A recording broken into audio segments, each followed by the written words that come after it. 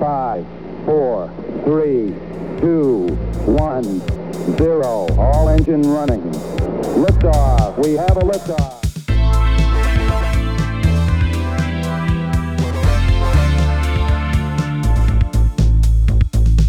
You're listening to Tabletop and Beyond with your host, Justin.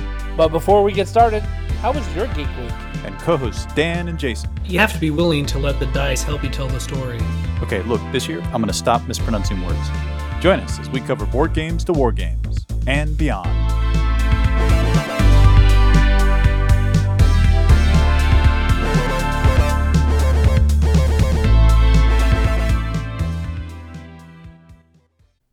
And welcome back to Tabletop and Beyond. I'm your host, Justin. I'm here with Jason. How you doing, buddy? Hey, good man. Good to be here with you. We are missing Dan tonight. He's out scouring the internet for more news articles, I'm sure. He will hopefully be back with us next time, though. Yep. So, we have an interesting topic for you guys tonight. I'm calling it Fear and Loathing in RPGs to make a callback to the book and movie of Fear and Loathing in Las Vegas, which was a drug-induced, fueled, crazy trip. But, we're really talking about fear and stress in RPGs and how you get that to your players on the table. Yeah, I was thinking for a minute there you were describing a time period of your life when you were talking about, it was a drug-induced time. I'm all good now. May turn some corners. Some flashbacks. Yeah. Sometimes. Oh, but before obviously we get started with our main topic, Jason, how was your Geek Week? Geek Week was good, dude. So my wife convinced me to go see Top Gun with her, the new Top Gun movie. Wait, time out. What do you mean she convinced you? She convinced me because... Were you not planning to see it?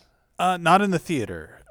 So I am a huge sci-fi fantasy guy, man. At the end of the day, like, what pulls me to movies is something that is different than real life. Okay. So it's just the guy I'm like. I normally only go to movies I'll watch movies at home.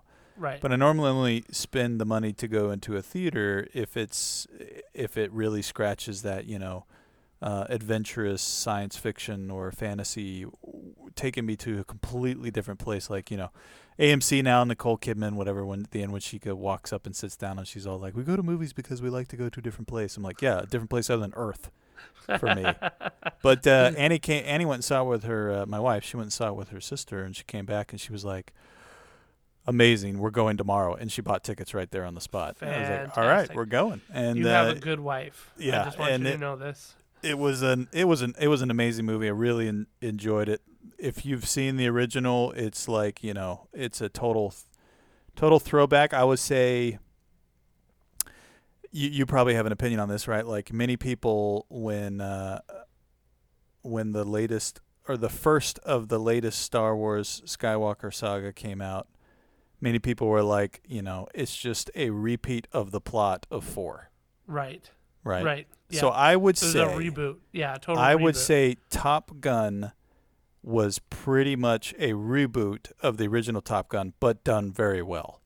I don't like agree it. with Oh that. my gosh, it had so many of the same themes, even the same Val Kilmer, Tom Cruise, head off. You had the goose and his son in there with the same feel there. You had the relationship with the same kind of relationship with the girl. You had instead of a beach volleyball scene, you had a beach football scene. That's the one I'll give you. The other ones, no. I'm not going to give you those ones. Totally.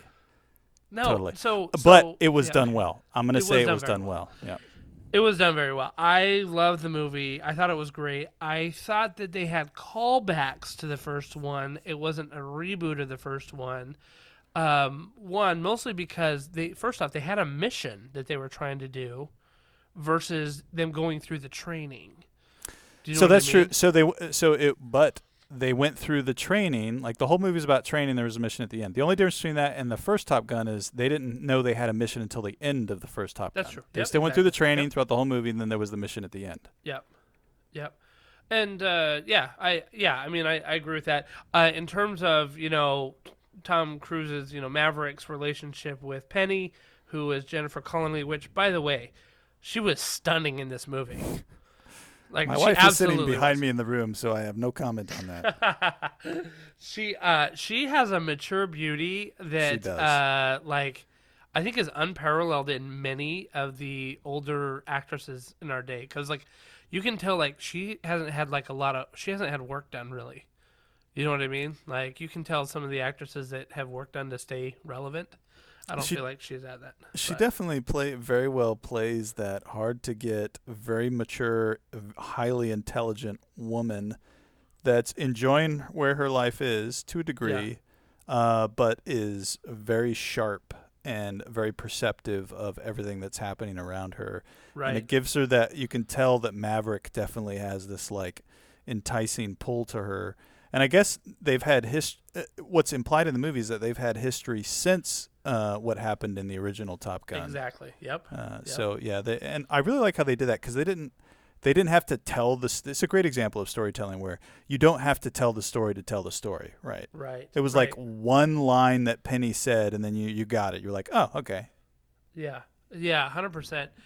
There's a lot of stuff that I thought was kind of left up to the imagination to fill in the blanks, right? Mm-hmm. That they did really well, and just kind of maybe they made a passing reference to it to kind of put it to bed, and then they went on. I'll tell you what really got me, honestly, was the scene with Val Kilmer in it. That was pretty emotional to me. Yeah, I didn't think I was going to get emotional, but I did.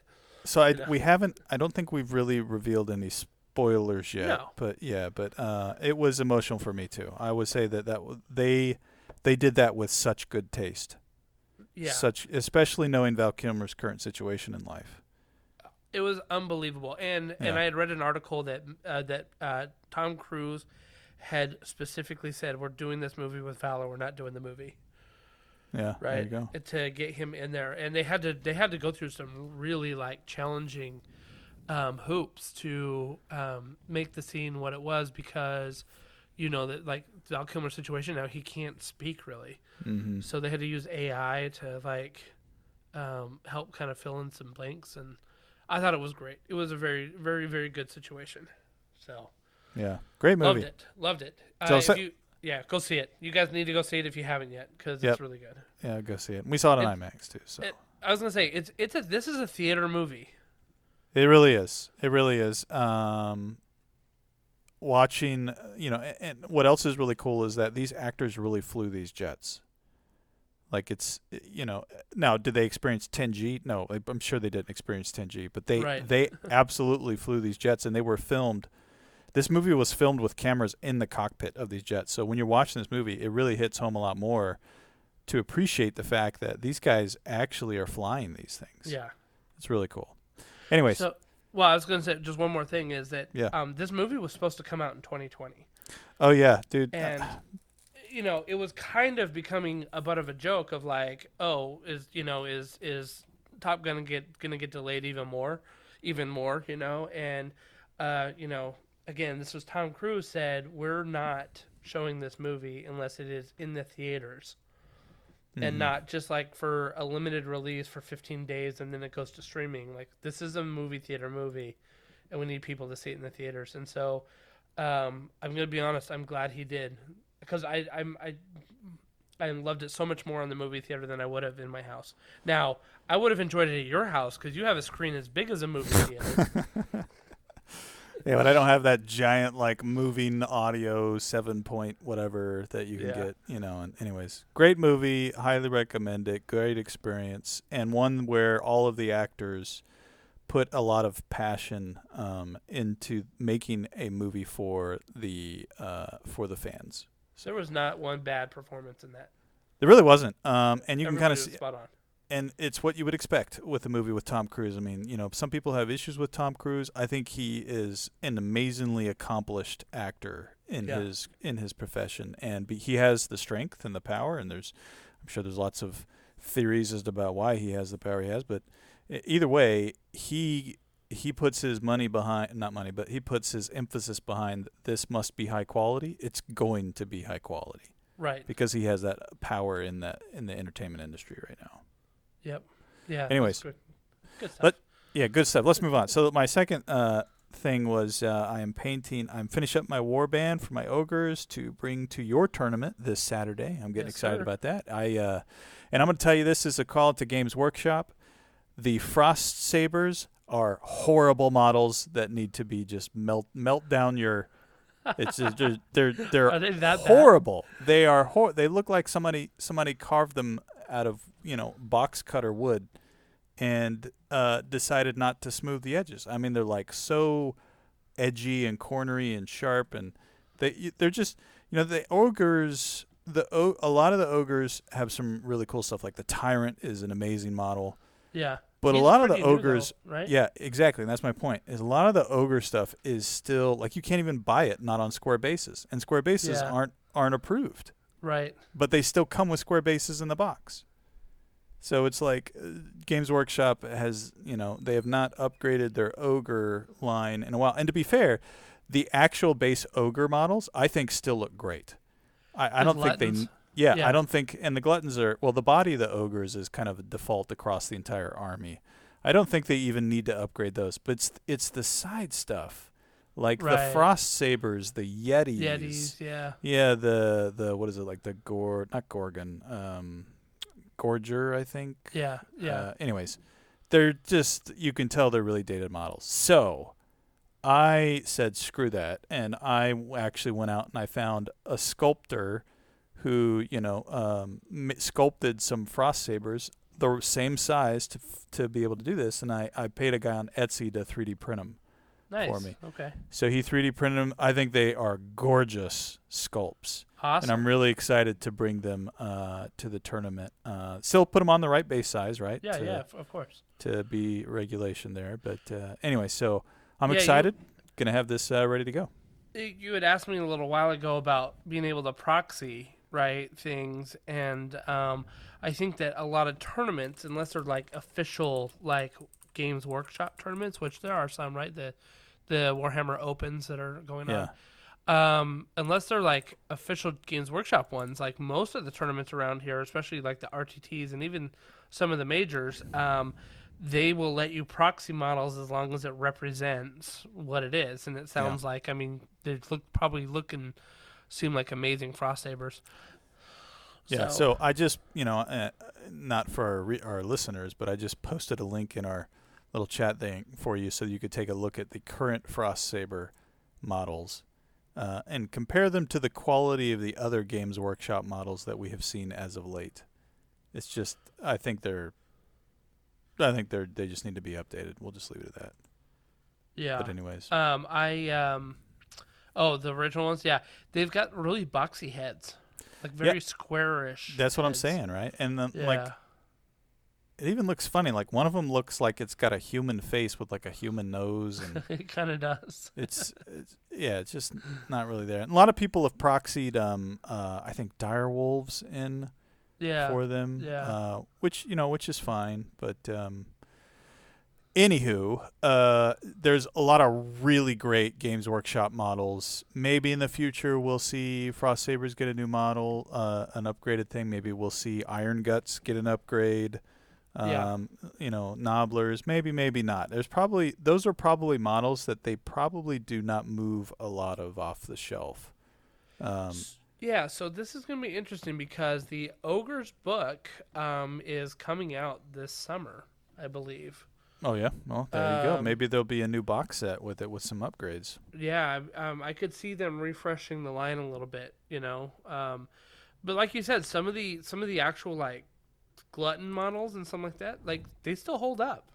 Some of those ones, Oh, yeah. right? I think the base ogre model still holds up very well. Yeah. Yeah. It's, like you said, it's some of the side ones. And some of those, right, like the... like you said, maybe the fire bellies or maybe the lead belchers. Like, lead belchers are okay, but maybe the iron guts too. Like, could maybe use a little bit of a refresh, but we'll see. Yeah, we'll see. That'll be all right, but that's my Geek Week. Nice. Mine has been focused on getting a successful event together on Saturday, right? So I have been pulling together stuff. I've been combing through some of the different books for Warcry to come up with some good mission packs. I'm going to pull primarily from the Tournament Champions 2021, but I think that there's a mission, a treasure mission that is in Red Harvest that I probably will end up using. That's supposed to be pretty good. And yeah, right now we have 4 people signed up. 4 out of 16. Which is fine because you know what? Like even if we have everybody play everybody, that's still like 3 rounds, and it was supposed to be a 4-round tournament. And you know, it's just going to be good practice for some people that have not played, totally. Right? And so, and this is going to be a little bit different, like for you even, where you're saying I'm bringing a tournament list of Warcry than just a normal like narrative list. Yeah, right? It's a list I have. I've never played this list. It's one I put on our website. It's a themed list. But I think it could do okay. But I need some experience with it. So even if it's just a few games, that's fine. Totally fine with me, right? Right, definitely. Yeah. So so I've been pulling some stuff together. I'm gonna have the tournament pack ready here in the next day or so. Totally worth the $35 entrance fee. It wasn't that much. I know. I'm just.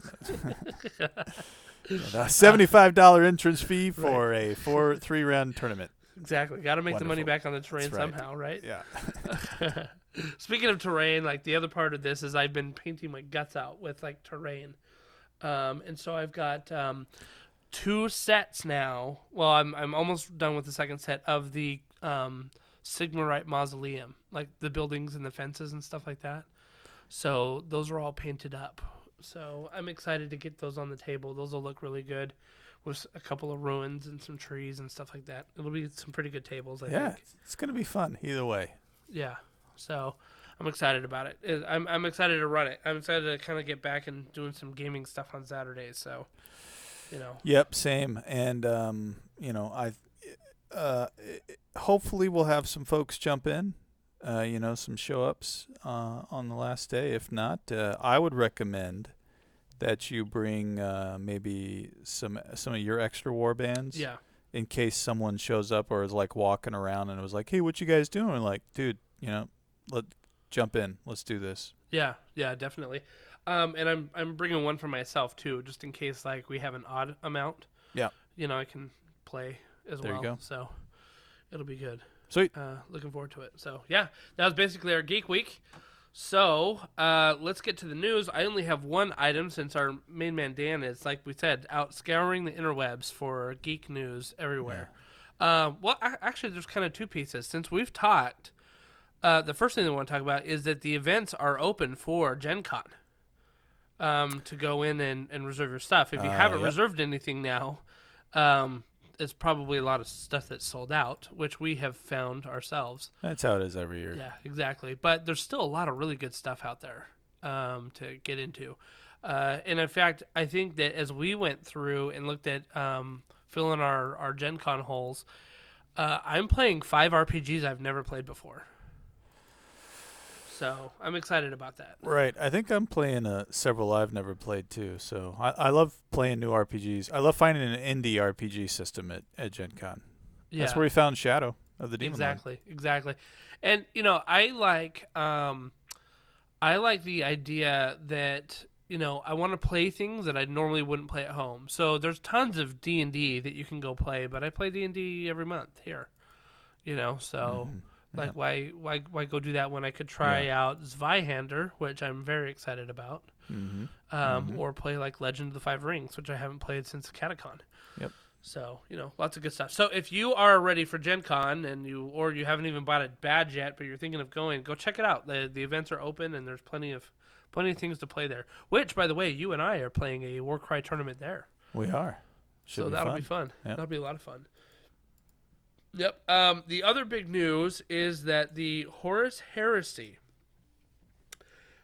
which is the brand new version of Warhammer 30K, is up for pre-order this weekend. And they've been having basically this like 20-day build-up where they've been doing spotlights on each of the Space Marine chapters. So Warhammer 30K does not involve any of the Xenos or demon factions. So like you don't have any like orcs, you don't have any Necrons, you don't have any Khorne demons or Nurgle stuff or anything like that. It's all focused on Space Marine, Loyalist, and Traitor legions.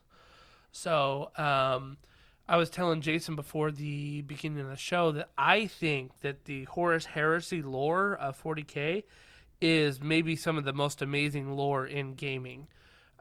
Just they've got a lot of really cool stories fleshed out, and how things happened, and how the Primarchs came to be, and then their Space Marines, and how they linked up with their legions, and how they are all different, like good at different things. Like for example, Raven Guard's all about stealth and assassination versus like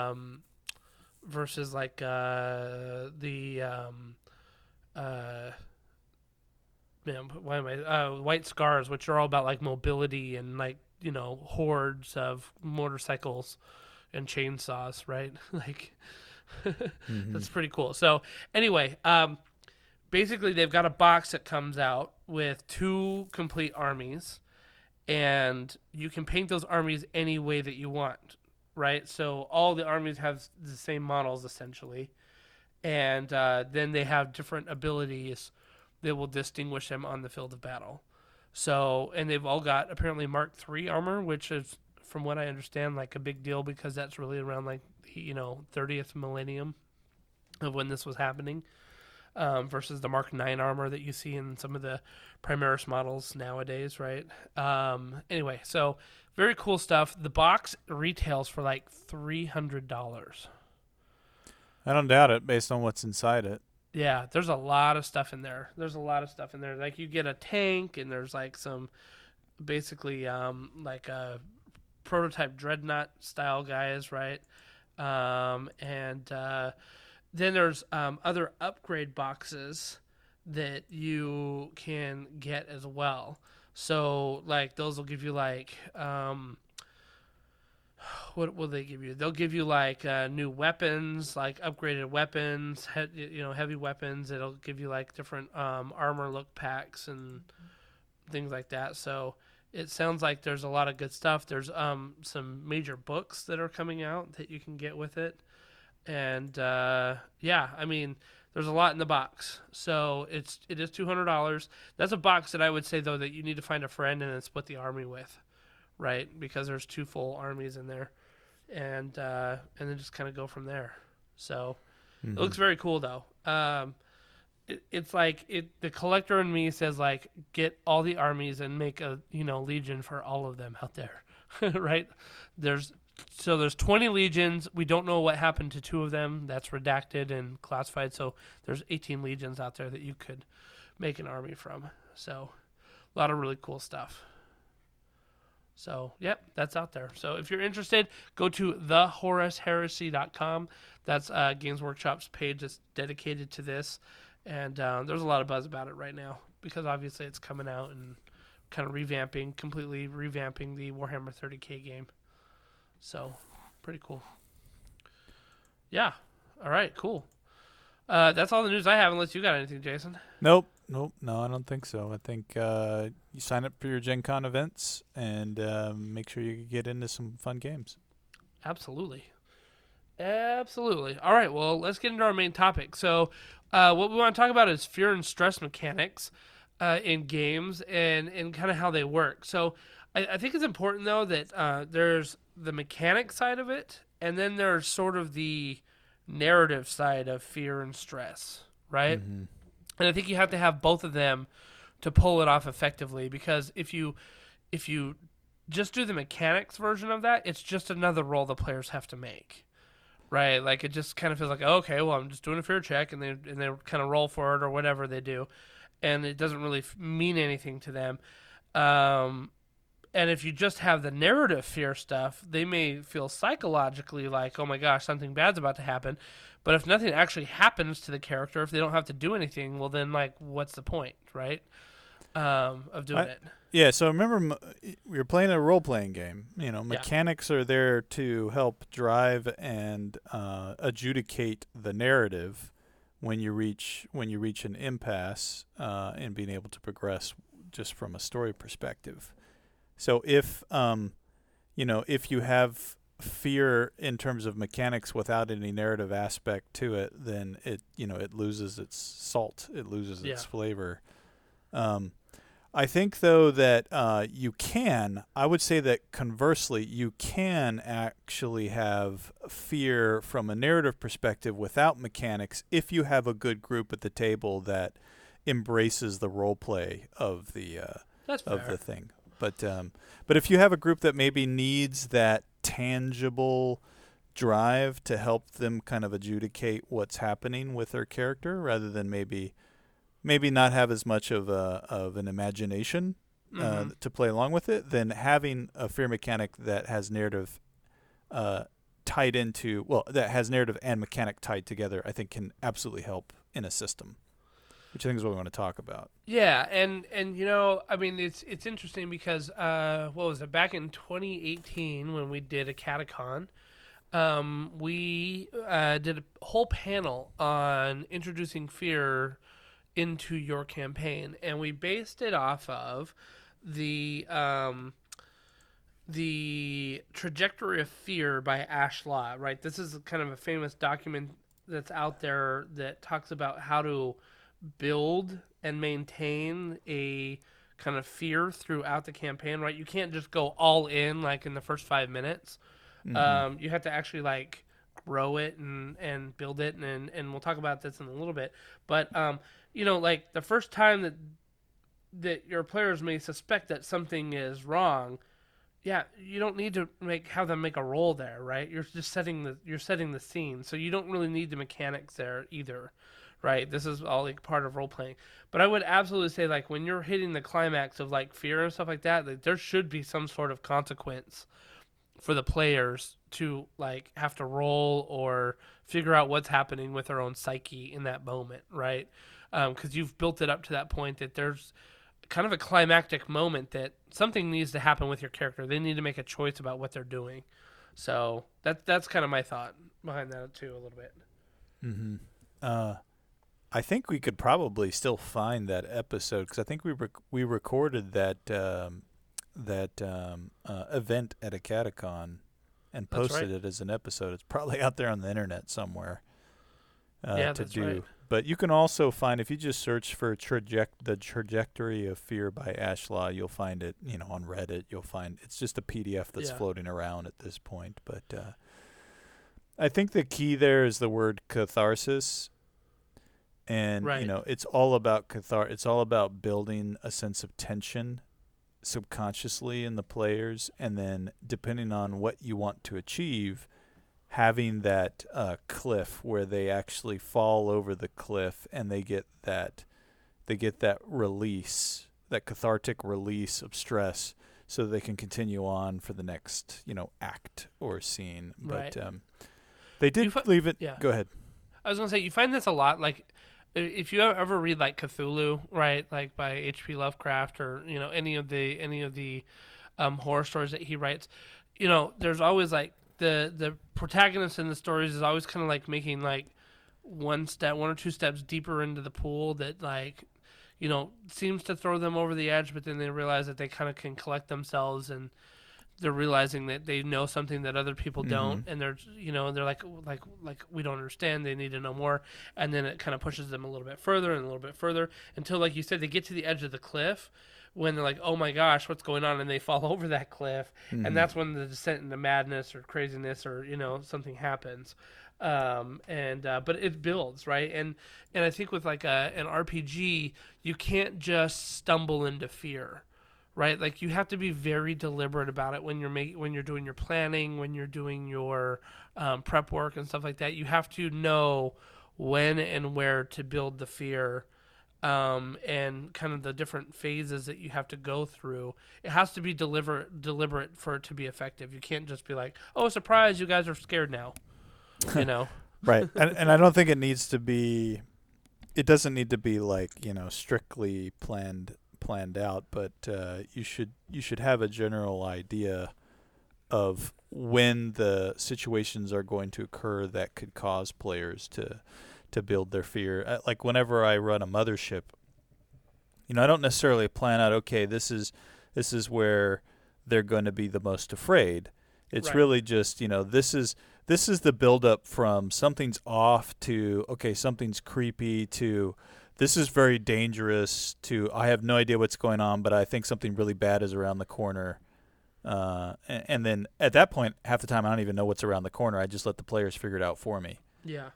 But there is a general idea of a buildup of a degradation in their lives, Right. as they play the game, and of the players' lives, not of the characters' lives, not the actual players, right?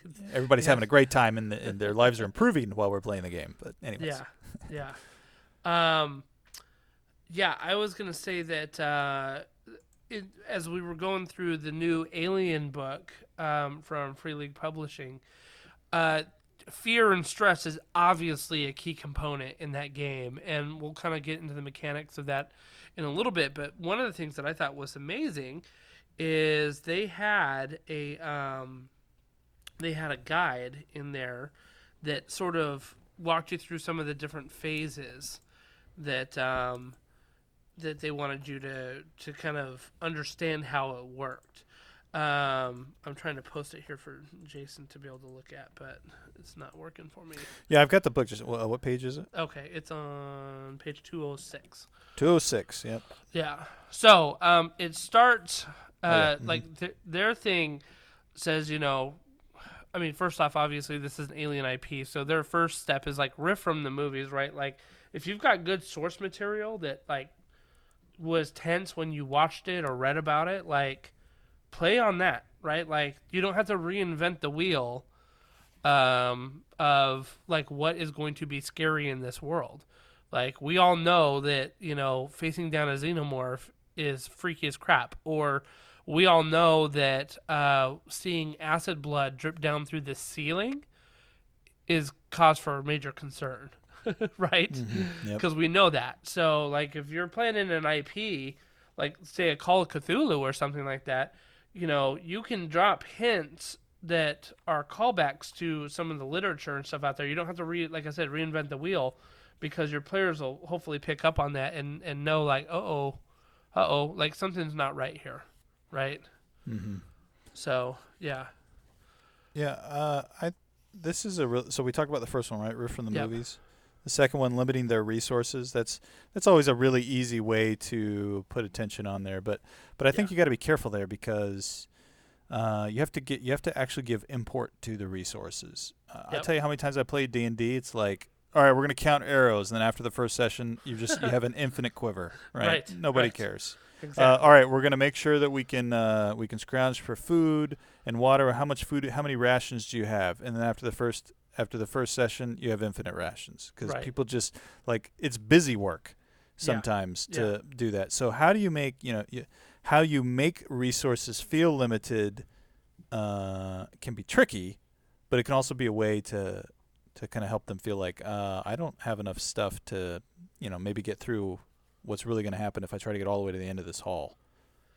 Yeah, and I was thinking, like, in a game like D&D where you feel like you have infinite rations, well, that may be true if you're out and about adventuring all over the place and jumping into cities, but what happens when you get into a dungeon, right? It's not like you can stop at your local Quickie Mart and pick up some more rations there.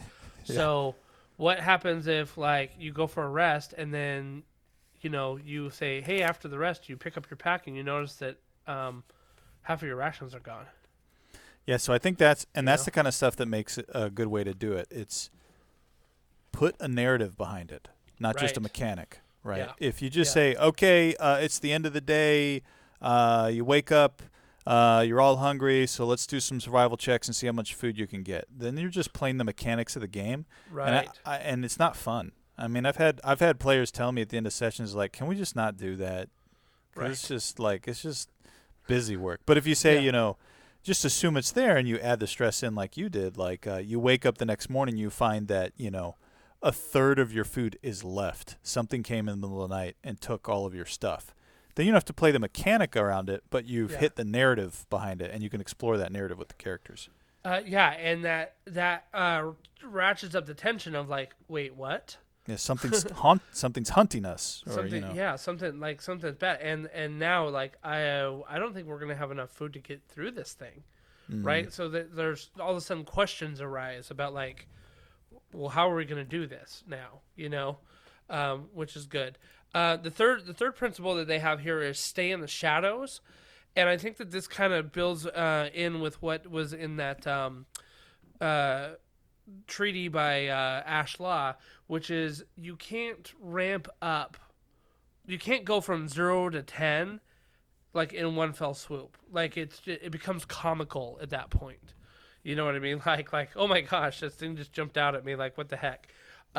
It's got to be like one of my favorite stories in Cthulhu or in H.P. Lovecraft stories, and I'm forgetting the name, but it's the guy that inherits the mansion, and he hears rats in the walls. In fact, I think it might be called Rats in the Walls. It's called Rats in the Walls. And he hears the rats in the walls, right? And like, it starts to drive him crazy. Like he hears it, and it gets louder, but every time he goes to check it, like he doesn't find anything. Like there's nothing there, right? So that's what I think it means by staying in the shadows, right? Is like you hear something or something pings on your sensor, but then when you check it out, nothing's there. Weird, and that will ratchet up the tension as well, obviously. Yeah, that one ties into the next one very well, which is to increase the pressure, right? So if things start to go wrong, it says when things start to go wrong, basically let them all go wrong at once. Like when it starts to hit the fan, let it hit the fan, right? Yeah. It's stay in the shadows for a little bit, but then once that cookie starts to crumble, man, let it crumble. You let those dominoes start falling, and that's going to really increase the pressure on the players. Not only does the power go out in the leg of the station they're in, but the O2 also starts to drain. Right. At the same time. So it's like, holy crap, now we got to really figure this out, and we got a time limit to try to figure this out, or we're all going to suffocate. And we only have a third of our rations left. Yeah, what happened? Yeah. And Billy's missing. Right, exactly. I think that you, in particular, do a great job of this in your Mothership. Oh, it's really fun. Scenarios. Yeah. Where when it starts raining, it starts pouring. And it's like, oh crap, and it's like, what else can go wrong? And then it does, and so right. That pressure works. But here's a key element, and this is number 5 principle: let them breathe, right? Mm-hmm. And so you ratchet up that pressure, things go wrong, and then like you sort of let them quote unquote fix it. Okay, all right, we got the O2 fixed, right? And we got the power restored a little bit. We're on generator backup, but it's better than nothing, right? Yeah, you got maybe another hour or two of lights. Right. So you're like, okay, I think we can make it, guys, right? You almost have to give them that thread of hope, right? That like, oh yeah, I think we can totally do it. Yeah, like, we that can make false it. sense of security. Exactly. So that's a key part of it, and Ash will tell you that in his treaty as well. You have to ratchet up and you have to bring it down. Like you have to. It's almost like filling a balloon. You fill it up a quarter of the way, you let out like an eighth. You fill it up to a third, you let it down to a quarter. Right? And I think the key is that you don't let out all of the tension. You don't take it back down to 0. Like if you start at 0 and you go up to 4, you bring it back down to 2. Right? There's still something going on in the background. And then from 2, you may get up to 7 and you bring that back down to 5. So you kind of like expand and then retract a little bit. You got to give them wins though, and you got to make it possible for them to fix the situations. Otherwise, they're never going to believe there's any way out of anything, and then it just starts to become jaded to the fear. Yeah, they're like, oh, what's the DM going to do to us now? All right, here we go. Yeah, not even try this welder because I'm sure it's not going to hold. So the welder. Oh, I remember we were playing Mothership, and that welder got mutated to my arm. Yep. So it just became this arm welder, and then I ended up cutting my friend's head off with it. That was fantastic. Yeah, good times. Good times. So the sixth part of this, right? So you let them breathe a little bit, and I think this actually relates to something that you just said, meaning that you need to let them get some wins. Here it says the sixth thing is fuel their agendas. So let them feel like they're accomplishing the things that they need to accomplish. right, and do what they need to do. I think that's very important. Yeah, I do this in Mothership in a way that is a little specific to the Mothership system, but I think it is applicable across the board. In Mothership, there's two things I do whenever I run a system. After everybody's made their characters, we do two things. We roll for a patch, which is literally like an arm patch or like a jacket patch, right? Yeah. And that patch gives you a little bit of sense of your character and a little bit of background on your character. And the other thing we do, which I think is more important, is we roll on a nightmare table. Right. So everybody that has ever played Mothership with me, when we start the game, everyone has had a nightmare, and that nightmare sets a very strong role play for your character, but it also tells me what I can do to pull on the strings of your character down the road. And I use that kind of as the agenda for that character.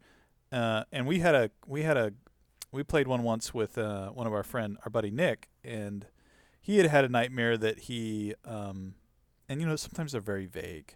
Like he had a ball in his hand, and I think it said he pulled the pin on the ball and let go. And as we were playing the campaign, or not the campaign, but the session, he started to, get a lot of stress. He was panicking, and his character really started to go like really off the deep end. And while everybody was fighting all these creepy crawlies and trying to knock him off, he just decided, all right, it's time to live my nightmare. And he pulled a grenade out, pulled the pin, and dropped it right at his feet. That's right. Oh, he was also scared to death of me, of the android. Yeah. That's like one of the fears that he rolled. Yeah, it too, was. Right? Yeah. So he's like, I'm just gonna end this, guys. Yeah. This isn't going well. Let's just finish this off. Oh, man. So that's maybe a little bit different. But in Mothership, it's really about everybody kind of has a lot of baggage, and so their agenda is their baggage. If you're playing something like Star Wars, or D&D, their agenda could be, they've got a long lost, sibling, or maybe there's a quest that's specific or pertinent to them. Roll that in somehow and let them kind of think about that. Doesn't mean you have to steer the engagement around their side quest, but just know a little bit about their character that lets them play their character for a little bit as part of the breathing. They can get back to role play. They can think about their character development a little bit. You're giving them just a little bit of a valley to take a time out in. Yeah, they need that. And again, ratchet it back, but you can't take all the tension out, right? Like the tension has to stay in the background, and it's okay, right? Like it's okay if you say, okay, well, the O2 was leaking out, and you guys successfully stopped it, but you still have 70% O2. Mm-hmm. Right, like that's still a problem, but it's not an urgent one anymore, right? Mm-hmm. that you have to deal with, and now you can go kind of do what you were supposed to be doing in the first place before more problems arise. Yep, obviously, right? Yep. So number 7, and this is one of my favorites, especially as a DM. It says, "Bring horrible death." Yep. You know how much I love killing my players in my campaigns. Oh yeah. And this, I think, stems from the fact that I really cut my teeth as a DM in Shadow of the Demon Lord, where horrible death is just part of life in that game, and you just kind of embrace it. And especially in RPGs that may be a little grimdarky, the ones that are like known to be brutal and tough, like. Embrace the pain, right? Yeah, and so let's take an example of a game that maybe is not a grimdark one that you can still do this in, and that's it's nearly impossible. We've talked about this so many times. It's nearly impossible to kill a character in Star Wars RPGs. Right. Just it doesn't happen. It's not geared towards that player base. Right. But think about that. So think if you're playing a game where no one has, we'll say, ever died in this system for the most part, and you get in a crazy, crazy scenario. You're fighting the Sith Lord who's got the crystal, the special crystal with the embedded souls of 5 other generations of Sith Lords. And you're fighting him, and you roll horribly, and the Sith Lord just brings down one of your party members. That's going to be it's going to be an encounter filled with terror. But it's also going to, when that finishes, and when the blow finishes, and when the player dies, and when that encounter finishes off, there is going to be like almost a low valley of peace that comes across the players and those who remained, as they, in a roleplay fashion, mourn the loss of their comrade or whatever. It's going to bring down that cathartic release of the stress of that scenario. And we're all friends, so the guy will probably roll another character and bring him in. So the next session, everyone will be kind of okay and back to normal. But there's going to be that moment of kind of a cathartic release where the stress and the tension leading up to that Sith Lord battle has now come down in some form or another, so that the party can kind of regroup their emotional state. So I don't think it has to necessarily be a horrible death. Right. But these games have to have stakes. And Yes. this is one of the problems I have with the Star Wars RPG. Is like I really have no fear of death in that game. Right. I've tried to die in that game and Yeah, can't die I in that agree. game. But in games that I play where there is death, and it is very possible, those stakes are high, and it makes that meaningful. Right. It makes all of your choices meaningful. So bring it. Bring the death. Yeah, I agree. I think you've got to. It makes games more interesting when those stakes are there, when you're playing for something, right? Like, and you have to think, well, if I charge in here, there's a possibility that I die, right? Or if you're playing kind of a horror thing, if I wander off by myself looking for something, there's a chance that I could die. Right? That's like a rule of horror genre, right? You just don't wander off by yourself. You just don't. Right. What was that noise? You guys go ahead. I'm going to go up these stairs. Right, exactly. Yeah. That's great. So yeah, I mean, I think death has to be a part of it, right? Or the threat of horrible consequences. Horrible consequences may be a really good way to say it. Yeah, it doesn't necessarily have to be death, but there have to be strong consequences to things. Right, like you could go severely mad, right? And that could render your character almost unplayable because they are like literally in the loony bin now.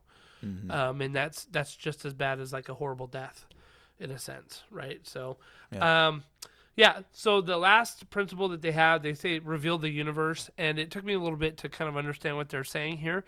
But I think that the key here with this one is that you need to reveal that the world and universe is bigger than what these players have been encountering, right? So, like, what if they do survive that little encounter with like a xenomorph, that they realize, oh my gosh, there's lots of them out there. You know what I mean? Like, oh my gosh, this is just the beginning of something bigger. And I thought Shadow of the Demon Lord did a decent job with that, of allowing you to like basically say like, yeah, you did this one thing in this one city, but it's much bigger world out there. I think Call of Cthulhu is very good with that, because your players realize, oh, there's a supernatural world that we had not seen before this, right? Yeah. So this reminds me in the Hitchhiker's Guide to the Galaxy. There is a device called the Total Perspective Vortex. It's a machine that was built specifically to show lesser creatures the vastness of the universe around them. So, like, you stand in this machine, and it basically says, "Here you are." And then here is everything else. And the thing about this machine, and of course in Douglas Adams fashion, like everyone who goes into this machine comes out madman because they just, their brains can't process it. But the even more funny thing about this is that the entire machine is powered off of a single slice of cake. So it's just like the absurdity of, this absurdity of your life compared to the vastness of the universe and the insignificance that you have in the larger existence around you. I think does a good job of instilling a sense of maybe not terror or fear, but Right. awe, AWE, right? Awe of the unknowable things that are still waiting for you, that are out there, beyond what you just went through just now. Yeah. I'm trying to think. Like I'm thinking of the Alien IP, right? And the movies. Yes, so we're stepping away from Hitchhiker's Guide to the Galaxy. Oh yeah, sorry. Okay, no, I'm thinking that was of my the moment- cathartic release. Yeah, I'm thinking of the moment where, like Ripley may have figured out that there was something much bigger than than them, right? And, I want to say it wasn't until Aliens when she realized that colony was, like, gonna be like completely demolished. That she realized it was a bigger problem. I think probably at the end of Alien, where she put herself in the sleep, she was just trying to survive. She's like, holy crap, Yeah. there's this monster. Yep. Somebody just come rescue me. And then in Aliens, she finds out, wait. There's a whole, like, we colonized the planet with those things on them. Right, exactly. And then going back very shortly in the beginning is, her famous quote of, we should just nuke them all, right? Yeah, nuke them It's from orbit. Nuke them orbit. Yep. It's the only way to be sure, because it's like, dude, there's something bigger here. Like, but we got to search for survivors. No, we don't. Yeah, and she also throughout the movie realizes that, oh, this was a whole plan to like weaponize the xenomorphs, right? And that was like a bigger event that kind of led to some realizations as well. And there's character development there. You're right. Yeah. She at first she's always just a nuke it all, and then she's like, wait, when we need to save Newt, and she goes all the way back down into the belly of the beast to save Newt and bring her back up. So she has some character development as well to understand that sometimes it's worth the fight. It's not just the numbers game, but Yeah, yeah, I think the engineers are an example of Yeah. discovering something that puts you maybe in an insignificant role to the vastness of creation and all that stuff that popped in the movies. yeah. I mean, I think the interesting thing about this principle, the idea of like reveal the universe, is that it doesn't have to just be a horror genre or a fear-based campaign that you're doing to do that. Because if you think about, let's think about the Star Wars IP, right? Luke didn't realize that there was a much bigger, vaster world until like his aunt and uncle were killed, basically, and that like, well, now I've got to go out and see what's out there, and I mean, he kind of intellectually knew that there was stuff out there, but didn't really know it until he was kind of forced to know it, right? So I think you can find this in a lot. I mean, this is like the hero's journey, right? Which is like you take care of. This is a great example is Lord of the Rings. They realize that the hobbits realize that there's some bad things happening in the Shire. Their whole goal is to get to Bree to meet up with Gandalf, and once they get to Bree, they realize, oh, this world is much, much bigger, and this is a much bigger problem than just running away from some dudes on black horses, And so you find it in any genre, and but I think it's especially it hammers home the point, and I think this is why this is the last one in this Aliens chart here. It hammers home the point that your fear is well founded, because there's a lot more out there that you haven't even seen, and you already pooped your pants because you were so scared, So better go find a fresh, clean pair, right? So yeah. Except you found out half your rations are gone. They took your underwear. Dang it! Not my Calvin Klein boxers. um, yeah. All right. So, I think that covers a lot of the narrative aspect of it, right? Like, how do you set the tone? How do you set the stage? How do you kind of play with that fear and sort of that stress throughout the game? Let's talk about mechanics, though. Yeah, and I think the narrative is probably the most important there, but mechanics, like I said, can help players that maybe aren't as imaginative, and that sounds a little condescending, but maybe need that tangible aspect to a game when they're sitting down at the table. Yeah. But I think there's two types of mechanics, and we could probably hit this briefly. There's a mechanic that accumulates. Whether it's a stress score or a fear score that's building as you go. Then there's I didn't know what to call it, but maybe there's just single events where something happens, you have to make a roll and then a fear roll of some sort, and then you suffer consequences based on the result of that roll. But then that's it. There's no lasting effect or accumulation of the event there. And I think that games where I have felt there is a true connection between mechanics and narrative have an accumulation effect versus just a single event. What do you think? I totally agree. We were talking just before the podcast about different systems that we have used that have sort of a fear-based mechanic, and you and I both were like, does D&D even have one? And fortunately, I was able to grab my DM guide, right, and I pulled it out, and it's a additional rule that you can play with. It has it's an optional rule. It's an optional rule that you can play with that has fear and horror in it. But what it says specifically in there is if they come across something that would cause fear, if they come across something that would cause abject horror, have them make a roll, right? And so it is a one-time roll that you would do and be like, oh my gosh, I failed that roll. Now I'm scared. And I think I've used this in our Rime of the Frostmaiden campaign. I think I had you guys make a fear roll at one or two times, and that makes you afraid, so that puts you in that condition, and so then you have disadvantages on certain things. You've got you can't do certain things anyway. That puts you in a certain condition, but then you can always make the roll for it on your turn to stop being afraid, right? And get that willpower back that you might need. I don't know how I feel about the one time thing. I think sure, if you stumble into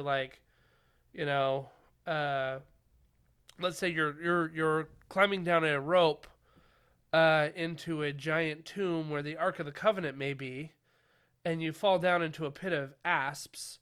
Yeah, that seems like a one-time event where you should definitely roll to see if you're scared or not. Yeah, but all right. So let's take that a little bit further, right? Yeah, so for sure. The thing about accumulation, I think, makes it better is it reflects your degrading mental state in the situation. I agree. Yes. So if you fall down that rope and you're in the that tomb and there's snakes all around you or whatever, you're going to have a roll right then, right there. But then something's going to accumulate on you so that, the next time you move to the next room to try to get out of this place, you're going to be more on edge thinking there's going to be more snakes or more things that are out there. So the accumulation, which will make the next time you encounter something even more difficult to deal with because you're already on edge.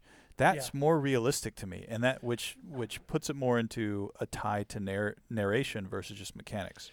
I agree, and I mean let's pull this Indiana Jones thread through, right? Yeah. First thing he does, right, is he's like, you hear, Indy, why is the floor moving, right? And he throws this torch down there, and he goes, snakes. Why did it have to be snakes? Yeah. So right there, that's where an accumulation for Indiana Jones should have gone up. It's starting. Yeah. It's starting, right? It's like, oh crap! He's already in that state of mind that you said, right? Next thing you know, he gets forced to go down there. And he falls down, and there's that cobra that just right in front of his face, right?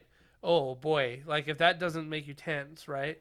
But that's not even enough to get him over the edge, though, right? He kind of kicks some sand and gets the snake away, and then he gets that little gas cannon. He's able to make sort of a ring of fire, you know? Mhm, And he's yep. like, okay, like he's handling it a little bit, but then that fire goes out. And they kind of find it. He's like, I got to find a way because the snakes are coming through the walls, right? So then he like breaks through the walls, and Marion, who's there with him, is freaking out because she's watching that flame literally flicker out on the torch that was keeping the snakes at bay. Yeah. And then he comes back from her, and she sort of like gets through the walls. And I remember distinctly, she gets rounds the corner as he's kind of pushing her through the passageway, and there's a skeleton right there with a giant snake coming out of its mouth. Yeah. Right, mhm. and she freaks out at that moment, right? So this whole thing, which is, you would not think that Indiana Jones is a horror film. I would never classify Indiana Jones as a horror film, but here was this 10-minute example of how to manage fear within this moment, right? Yep. Where it ratcheted up from the beginning, and then ended with her like freaking out because like she sees a skeleton with a snake coming out of her mouth. Like she was losing her mind at that moment Totally. until he grabbed her and said, "Come on, come on, come on! Like it's like you got to get out this way. Here it is. You know." and they Somebody's got away. passing their will checks. Right, exactly. I mean, of course he would. Not her. Yeah, so let's talk about a couple, just briefly, a couple systems that have kind of this accumulation. One, we should Yeah. we should go ahead and mention Alien, the Alien Mhm. RPG, right, which Yep. we've been just talking about, right? So they have the concept of stress dice, which actually really cool mechanic because you accumulate stress for various reasons, but Yeah. when you accumulate stress, they add dice to your pool when you try to do things. So it can actually help you accomplish tasks Right. by giving you a greater chances to get successes, which are getting 6s on dice. However, stress dice also have a special mechanic where if you get a 1 on a stress dice, then you could potentially panic. So Yeah. it's like it ramps up your ability to succeed, but also at the cost of potentially making you panic. And the more stress you get, the more you could potentially succeed, but also the more possibility to do a panic roll. So I think that's a really cool accumulating mechanic in the game that I think as you it's play out. yeah. I think it's very cool because if you think about it, right, stress can actually give you like clarity in the moment. Yep, totally. Right, because like stress can make you be like, okay, I need to focus on this All right, one focus. thing and do it, right? And that's kind of what it's representing. But stress, if it goes too far, will break your mind Totally. and cause you to panic, right? So, and what I like about this with the alien thing is that you can get stress from things that don't make you scared necessarily, Mhm, like yeah. not being able to prime an engine correctly can Yeah. give you stress dice. You can Right. put, and there's a mechanic for pushing your luck. If you fail a roll, but you haven't panicked, you can try to roll it again, and that adds a stress. So there is also there's the kind of the fear stress, but there's also the kind of pushing your limit stress that can Yeah. add into this game. Yeah. So I like it. I like it because if you are on edge already and you're having trouble getting an engine started and it doesn't work the first time, you're going to start to freak out a little bit. Yep. And not maybe because you're scared, but because you're just starting to be like, things aren't going the way that they are planned. Oh, come on. You know? You're banging the wrench. Like, come on. Yeah. So I think it's a cool mechanic. I think it's and a great accumulation because in theory you could have like 10 stress dice in there in theory, right? Like you probably won't ever get that many, but you could get a whole bunch in there and like I'm just pretty sure you get up to that amount, and you're going to panic Yeah, one way or right. the other. But Yeah. yeah. So it's another system, real quick, is Mothership, which we talk about a lot. It also has a stress mechanic Yep. a stress score that builds, and as that stress score builds, every time you get stress, you have to make a check. You have to roll over your score, so as you get more stress, there's a greater chance you won't roll over your score, and when you don't roll over your score, you have the potential to panic. And panicking in Mothership is very bad. That's when the fun starts. Yeah, it really is. So it's very bad for your character, very fun for the player. Right. Yeah. So I like that. I think, and you get stress really quickly and a lot in Mothership. But Mothership also has the ability to remove stress, just like Aliens has the ability to remove stress. But you have to have a moment's grace to actually step aside and focus on removing it. But so it's kind of the same as the Aliens a little bit, except stress in Mothership never helps you succeed more. It's always detrimental to you. Right. Right. But, Exactly. Yeah. But what are some other ones? So one thing that we talked about before was Shadow of the Demon Lord. Oh, yeah. This was one of the first ones that I encountered where you had an actual like insanity / madness mechanic built into it, right? Because you really didn't have that when I played D&D. You don't really have that in Star Wars. You know, some people think, oh, maybe you're strain, but I wouldn't count that as a pure insanity / stress. It's not really, because you can get your strain built up all the way to the bottom, almost completely spin on your strain, and it doesn't really change the way your character behaves until you hit that last digit, which just makes you pass out. Exactly. So in Shadow of the Demon Lord, like I said, it was one of the first ones for me that had this kind of insanity mechanic, but you could call it a stress mechanic, absolutely. If you fail fear checks, if you fail or if you see some horrific things that happen, you need to make willpower rolls. And if you fail those rolls, you will accumulate insanity. And if your insanity ever meets your willpower score, then you go mad. And they came out with a supplement later on that had long-term madness and short-term madness. And so, you would roll 3d6, and if you rolled between a 3 or between a 4 and a 12 or something like that, you ended up getting short-term madness, and between a 12 and 18, I'm probably making numbers up here. Between a 12 and 18, you get long-term madness. If you rolled a 3, you just died. Classic Shadow of the Demon Lord. Then you roll a d6 at the end of that, and you would subtract that number from your insanity total. So really, let's say if I had a willpower of 12, if my insanity got up to 12, I'd go mad. Something would happen. I'd roll a d6, and let's say I got a 3. Well, that would just bump me down to 9. So I'm really close to going mad again if something happens, right? And so it's pretty. I think the insanity mechanic works well in Shadow of the Demon Lord. I think it's part of the fun of it, because there were some interesting quirks and things that happened when you did go mad. There's one part about the insanity score I really think is great, and that is every time you gain insanity, you become frightened for a number of rounds equal to your new total of insanity. So that means, as you're accumulating this, it's not just a one-time roll. It's like, maybe in another system where there isn't an accumulating effect, it's you come across something that's frightening, you just roll. It's the same roll you did last time against the same stat you did last time, and you're just as capable as beating it as you did last time. Yeah. Whereas there's no degradation in your mental state. Whereas in Shadow of the Demon Lord, it's you may still be capable of passing that roll, but if you fail it, it's going to be much worse for you than the first time you failed it. Right. You're going to be even more frightened because you're just like, man, I just cannot catch a break. And then, your character is really going to be frightened it's just, man, this world is just turning against me. And it's just, it's a good way of tying a narrative for the crumbling feeling of safety that these characters have in kind of these grimdark games. Yeah, and what I like about it is that there is a lasting effect there, right? I mean, for a number of rounds. So, that has real consequences. You can't take a fast turn, which means you are stuck taking slow turns, which means you go in near the last of the order, right? In terms of initiative stuff, like there's monsters that could go before you. It's going to change the way you play the game if you know you have a high insanity, and there's a much larger consequence. Yep. And you have an automatic bane in everything, right? Mm-hmm. So sometimes what's interesting is if I'm a fighter in Shadow of the Demon Lord, I get bonuses if I can roll my attack with a boon. Well, if I have an automatic bane and I have a boon built in, well, those two cancel out. I don't get my bonuses anymore. Yep.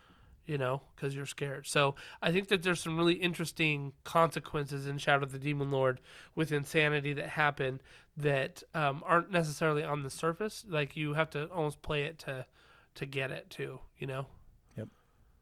So, we talked about D&D. We talked about Star Wars. I don't think that those have fear mechanics per se. We talked about how you have that one-time roll, but they don't have that accumulation. in there, and so Yeah. you can kind of like put it in, sure, but like I just don't think it has the same oomph. Yeah, we're talking kind of about systems that have them baked in. Like you can always just be one of those GMs that says, you know what, because you failed that roll, you're going to have disadvantage for the next hour or so. Right. And I guess there is kind of the ability to do that in D&D, but it's not necessarily like a baked-in mechanic that is going to be consistent across the board for all GMs and all scenarios that you play. Well, I remember running the Shadow of the Demon Lord campaign and having some of my players ask me, what can I do to lower my insanity?